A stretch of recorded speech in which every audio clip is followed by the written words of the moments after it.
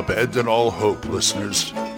You're listening to Radio Grognard, the OSR podcast about stuff, with your host, Glenn Hallstrom. Hi, folks. Old Man Grognard here. Happy Saturday. Hope you're all doing well. I'm in a rather chipper mood. Can't understand why, but hey, it's the beginning of the weekend, you know. And I was listening. Thank goodness for Tinkar's Tavern Chat. Thank goodness for Tavern Chat. Shout out to Eric Tinkar. Because a lot of times, sometimes when I can't get an idea for an episode, he puts it in my head. I don't think I'm ripping him off or anything. He makes my brain start working, you know? And it's usually probably like the same topic, but I try to put my own spin on it. So maybe you can get a little more information that way. And he did a show recently about all that stuff we don't use, or most players, GMs, whatever, don't use in the game. And he talked about things like spell components for D&D. This is mostly about D&D. This is about spell components and partial shield use and things like that. And he wondered why that most retro clones and simulacrums of games don't have that. And his conclusion was, and he's not wrong, his conclusion was we weren't using it when we first started anyway, so they just dropped it. Well, I called him, I left a message, so I wanted to also say my alternate view is the fact that most clones out there, most of them are based on basic D&D and not advanced, because all this stuff really came to be in Advanced Dungeons and Dragons First Edition. Things like segment casting times and material components and the shield use, as I mentioned, and my favorite to hate on, weapon speed. I think it was in one. Yeah, it was one. And so, if they're basing it off basic D&D, it's not going to be there anyway.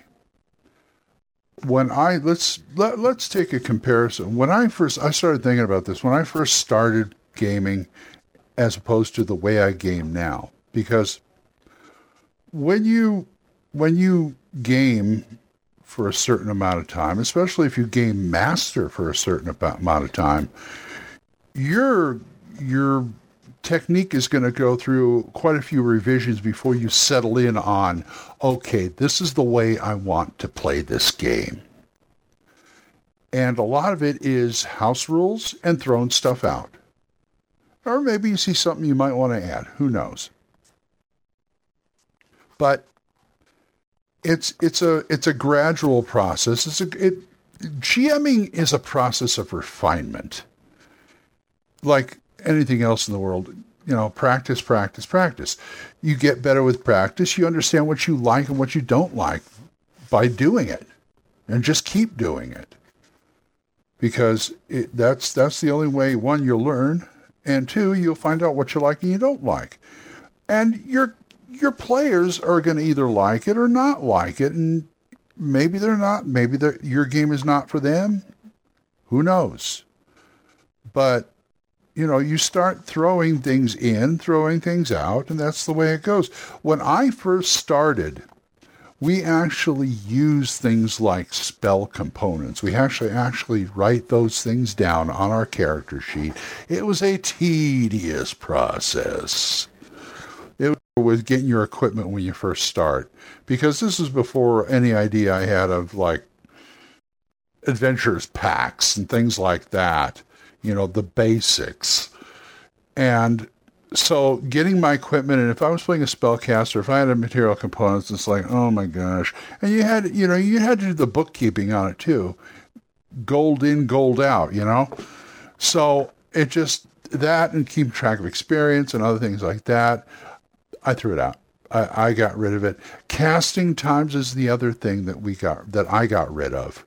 Because to me, casting times For the larger spells, I can understand. If you have to do anything kind of like ritualistic magic or anything, I can understand. But casting times, to me, get in the way of the game.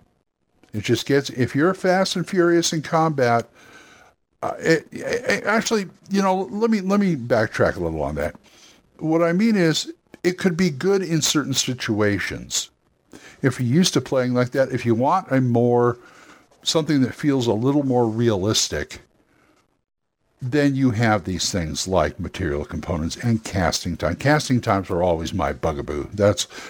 I'm against them. And the material, semantic, and verbal components of a spell, that really didn't really affect things unless I wouldn't, again, if you make it part of the plot. If your enemy can actually tie you up where you can't move your hands or gag you where you can't talk, that's a problem. That's the only time these things would come into play. It's kind of like the weather, I never pay attention to what type of weather there is out there unless it's pertinent to the plot.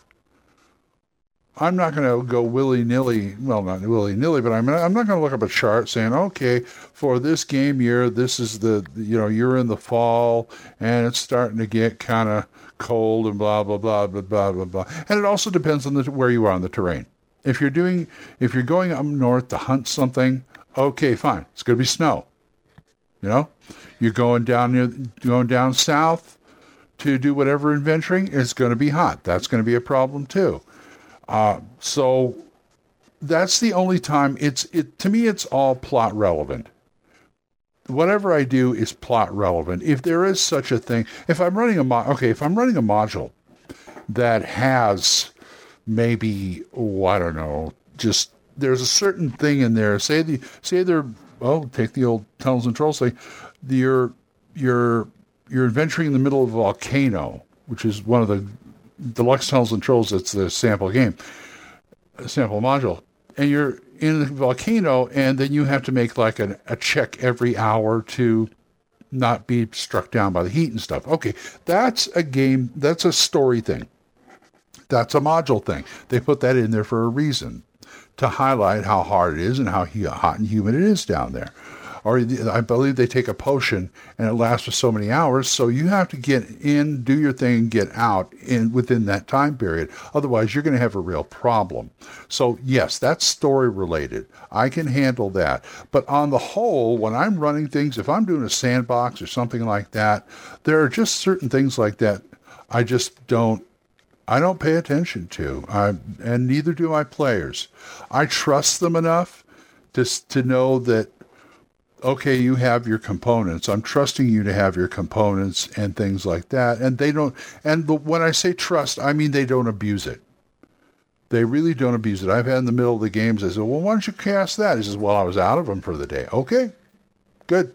You're paying attention. You're doing this, which is to me fantastic.